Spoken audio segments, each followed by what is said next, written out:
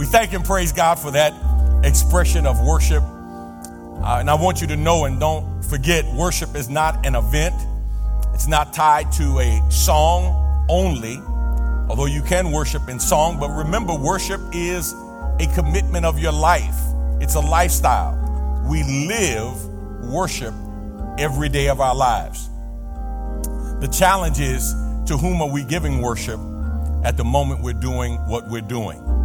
And so I pray that you will always be reminded, that the Holy Ghost will remind you, whenever you do something, whenever you say something, however you interact with somebody, it is an act of worship. It's just now expressing who's on the throne at that moment. Is God on the throne, or is your flesh on the throne? Let's pray and ask God's blessings on our time today. Father, we bless you today, and we thank you for this preaching, teaching, hearing moment. I pray that this moment of worship will be acceptable in your sight. I pray, God, that you will bless as only you can, that we would be more than just hearers of your word, we would be doers as well. It's in Jesus' name we pray. Amen. So just the other day, I was sitting in my office and I was looking at a painting in my office. It's an abstract painting. And I looked at it and then had to look again because it looked like there was something possibly wrong with the painting. Even though it was an abstract, I was looking at it and I was thinking, man, something's just not right. Is there that line supposed to, is it that person supposed to be right? And then I came to this conclusion.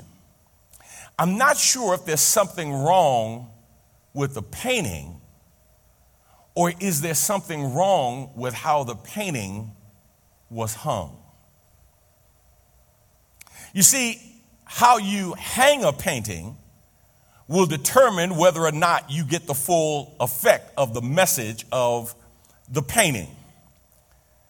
And for me, that painting looked like it was upside down or turned to the side. I couldn't quite make it out. And my brothers and sisters, many of people who are looking at our world today, many of people who are looking at our society today, are trying to figure out what's going on in our world. Is our world really turned right side up, or is it turned upside down? I mean, think about it for a moment. I'm old enough to remember when parents raised children and children didn't raise parents. The war on poverty has become an aggressive war against the poor. The rate of pay difference between bosses and their employees has skyrocketed. Years ago, there was a 3% difference in what a boss made versus what an employee made. And then it went up to about 30% difference. Now it is some 260% difference. The person that sits in the boardroom versus the person that works out on the street. Our teenagers in the United States are more obese than ever, more sexually active than ever, and are experiencing premature pregnancy more now than ever before. More than 25% of all U.S. children have a chronic health disease. There are more school shootings in America today than anywhere else in the world. There are more than 3 million reports of children who are being abused in the United States every single year, with an average of 5 children dying as a result of child abuse in the United States every day. In the U.S., it's estimated that 1 out of every 4 girls is sexually abused before they become an adult. And now approximately 60% of American young adults are living with their parents or grandparents. I'm telling you, For me, the world looks upside down. And the only way the world can be made better is not by who's in the White House, but by who's on the throne of people's lives. See, the only way for the world to begin to get right is for Christians to start doing their part to make the world right. We're in the midst of a very intense reset. On yesterday, we did a reset at our church with our leaders and with all concerned members as to what God wants us to do to help people who need the Lord come to know the Lord, and people who know the Lord grow in the Lord so they can turn around and help somebody else who needs the Lord to come to know the Lord. And today, for a few moments, I want to give you what I believe is a seminal message in this series of reset. I want to talk to you from the thought how to turn the world right side up. How to turn the world right side up. Now, for somebody, you may be wondering, wait a minute, Pastor, what are you talking about? When I talk about the world, we're defining world in a multiplicity of ways. The first place that you talk about turning the world right side up is in your own life. See, when you turn the world right side up, you've got to start with you, because if you're not right side up, you'll never see the world the way it needs to be seen. You can't see an upside down world if you're upside down. You've got to allow God to help you turn your life around so that you're right side up, so then you can help people in your concentric circles of contact. You personally, your spouse, your significant other, your children, your family, your tribe. Just keep on going out, your workplace. You become more comfortable and confident as you turn yourself right side up to help other people turn their lives right side up. I'm convinced, my brothers and sisters, that there are people whose lives will never make sense because they are living and looking at their lives upside down. Our scripture today is Acts chapter 17, verse 6. Acts chapter 17, verse 6 is our foundational scripture. Let me read it for you. The ESV translation says, "And when they could not find them, they dragged Jason and some of the brothers before the city authorities, shouting, 'These men who have turned the world upside down have come here also.'" Here's the first thing that I want you to see. As Christians, when we are said to be turning the world upside down, what we're really doing is turning the world right side up.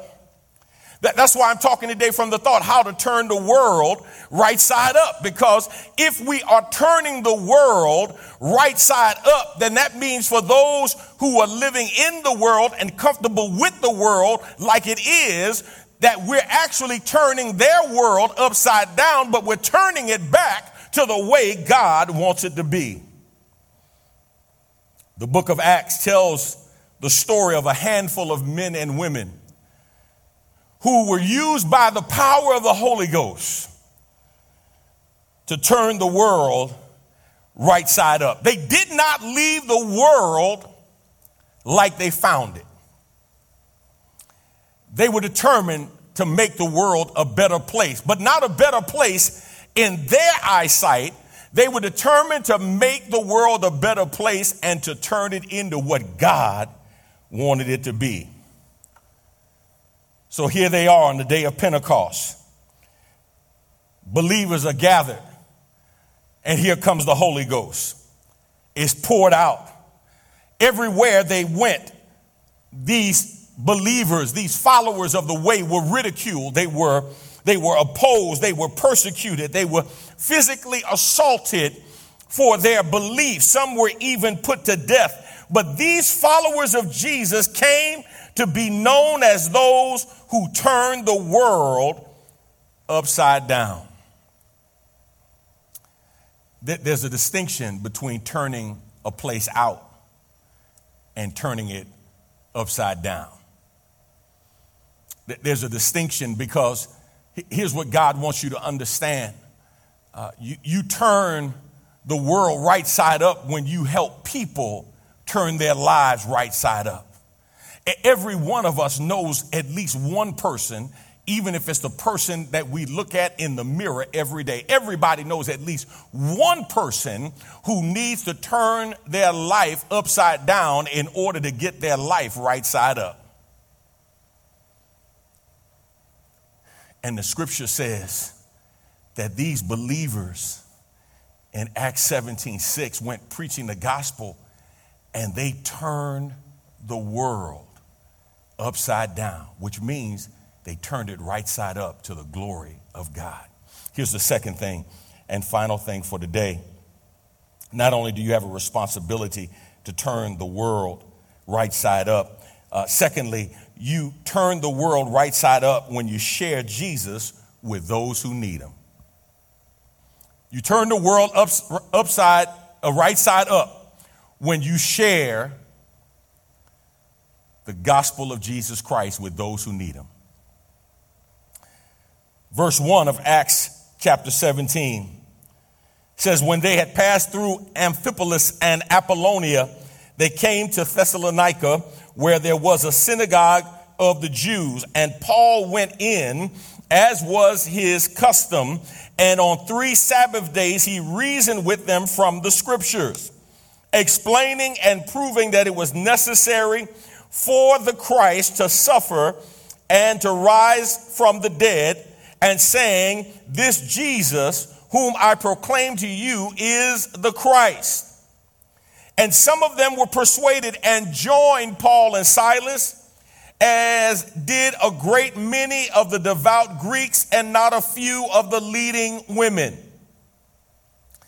The Bible says that Paul went in and reasoned with them from the scriptures over 3 Sabbath days. That's 3 weeks that Paul reasoned with them. He took time. He was intentional. He was intense in his building this relationship with the people who needed to hear from the Lord.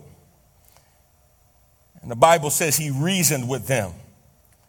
He talked with them. He discussed with them. He dialogued with them. Some translations would say he disputed with them, but they were never disagreeable, even though they may have disagreed. There was a seeking of knowledge, and there was a willingness of Paul to share what the Lord had shared with him. Can I tell you one of the mistakes that we make when we talk about sharing the word of God with people? Somehow we're under this misconception, maybe it's the instant society that we live in, that we think if we just talk to somebody and walk up and tell them they need Jesus and they don't respond right away, we look at them and say, well, you know what? I'm just going to shake the dust off my feet. Listen, sometimes you got to build a relationship and a rapport and give people an opportunity, listen carefully, to see the sermon in action before they hear it spoken across your lips.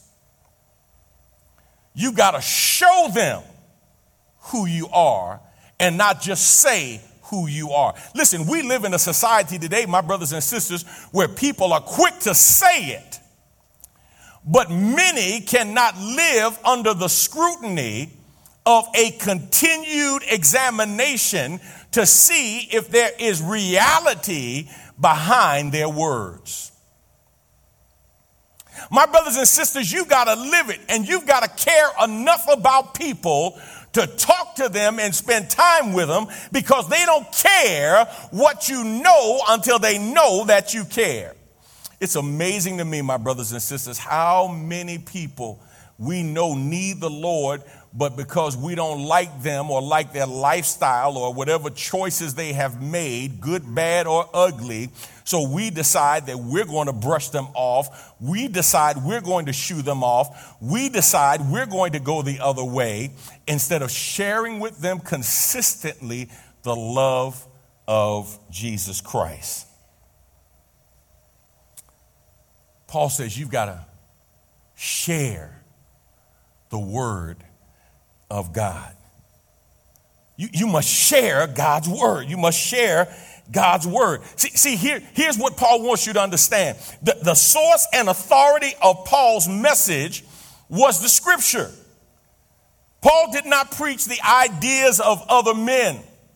Paul did not preach the ideas of other women or his own ideas. Paul did not have a message that came from man's mind. He did not come preaching and teaching philosophy, psychology, sociology, religion, history, or the law. Paul came with the word of God because he understands there is life-giving power in the word. Paul preached the scriptures because Paul understood that they were both the source and authority that people needed to live by. Listen to me carefully, my brothers and sisters. Everybody has an opinion. And here's the truth, as tragic as it may be. Everybody values their opinion as much, if not more, than somebody else's opinion. Even when the person is an expert in the field, we think our opinion is as good as theirs. It's even worse for people of God, because here's what I've learned. When you have people who know God, people who have given their life to the Lord, they think every thought they come up with must be inspired by the Holy Ghost. So if they think it long enough and hard enough, it must be God, because I wouldn't think it otherwise. Listen to me carefully. If your thoughts are not in alignment with the word of God, you can't be so spiritual that you are unbiblical. Somebody put that in the chat. You can't be spiritual to the point that you are unbiblical. The Bible says that Paul explained to them, he opened thoroughly the word of God and proved to them that Jesus was the Christ. Now, here's what's important for you to understand.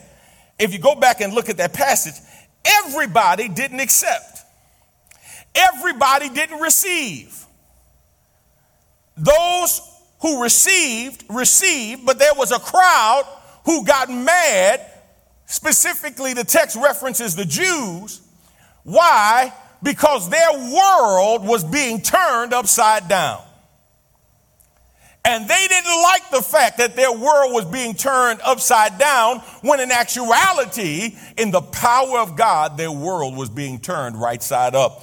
Look at what Romans 1 verses 16 and 17 say. For I am not ashamed of this good news about Christ. It is the power of God. The power of God unto salvation. It is the power of God at work, saving everyone who believes, the Jew first and also the Gentile. This good news tells us how God makes us right in his sight. This is accomplished from start to finish by faith. As the scriptures say, it is through faith that a righteous person has life. It's the word that changes lives. It's as we lead and disciple and encourage people in the word of God. That's why Paul says the word of God is profitable for doctrine, for reproof, for correction, for instruction in righteousness, that the man of God, the woman of God may be thoroughly equipped for every good work. Word of God is profitable for doctrine. That's to teach us what's right. It's profitable for reproof. That's to teach us what's not right. It's profitable for correction. That's to teach us how to get right. It's profitable for instruction in righteousness. That's to teach us how to stay right. Everything we need for right living is in the Word of God. And Paul says, when you share that good news with others and they embrace it, man, you find those who embrace it and you help them to grow, and you will turn their world for them upside down. But from God's perspective, you can turn their world right side up and help them live in the way that is right in the sight of God. Let's pray. Father, we thank you and we bless you for this day. We pray now, God, that everything that we have done, everything that we have said has been pleasing in your sight, has brought glory and honor to you. God, I pray that your word has found a fertile place in our hearts and minds, that we would be more than just hearers, that we would be doers of your word. Help us, God, to see our responsibility, to take that responsibility seriously, to turn the world right side up. We thank you. It's in Jesus' name we pray. Amen. Now, if you're watching with us on today, listen, I want to give you an opportunity to come to know the Lord. Remember, there's only two kinds of people in the world: people who know Jesus and people who need Jesus. If you need the Lord, I want you to click on the QR code right now and follow the path to accept Jesus Christ as your Savior. I want you to do that today. Don't wait, don't tarry, don't dialogue, don't debate with the devil. If you feel God leading you and you want to give your life to the Lord, listen to me carefully. I'm not talking about becoming part of the church. I'm not talking about religion. I'm not talking about rituals or routines. I'm talking about a relationship with a God who loves you so much. He loves you where you are, but he loves you so much he doesn't want to leave you there. Now, if you know the Lord, then I want you to click on that QR code as well. Either way, we want to pray for you. Let us know the decision that you made today. Maybe you committed your life to the Lord or recommitted your life to the Lord. Maybe you accepted Jesus Christ as your Savior, and you can follow the prompts or go to our website at goodhope.org and you can follow the prompts on how to ask the Lord Jesus Christ in your life. And I will show you and lead you through the prayer of salvation so you can ask the Lord into your life. Wherever you are, whatever it is that you're going through, I want you to know nothing catches God off guard. And he's there to encourage you along the way. Now, as we worship the Lord in giving, I want you to, again, if you're able, go to that QR code or just follow one of the 6 prompts to give online. Here's what I want you to really do for me. Not only to give financially, but I really want you to think about how do you give of your time and your talent. For those of you who are in the Houston metropolitan area and you don't have a church home, you don't have to join our church to come and serve. We are serving hundreds of people every week in our food pantry. We have our new director of missions, Minister Chris Johnson, has assumed that role. He was part of the missions team under Pastor Mark Sloan. He and his wife, we give a shout out to them. They are in Uganda right now. Pastor Mark and Marshall Sloan are there. And he's getting ready to start teaching, and she's ministering to the women there. And we're excited about the work that they're doing there. Minister Chris Johnson was part of that team, and now he is assuming leadership of our missions team as our full-time missions director. And we're going to be mobilizing our church. Here's what I need you to understand. Man, I have come to accept this fact like never before. I don't want to invite you to sit at our church. I want you to come and serve with our church. So whether you are a church member or not, you might be an unbeliever. You know what? That's okay. You're looking for fulfillment. You're looking for purpose in your life. Man, we would love for you to contact our church. Call our church, 713-524-6578. That's 713-524-6578. And just leave a message and say, hey, I heard Pastor Cofield talking about this on the broadcast. I want to serve. We want to get you actively involved in making a difference in the kingdom work. As a matter of fact, I'm telling all of you who are members of the church, don't invite folk to come to church to sit with you. Invite them to church to come and serve with you.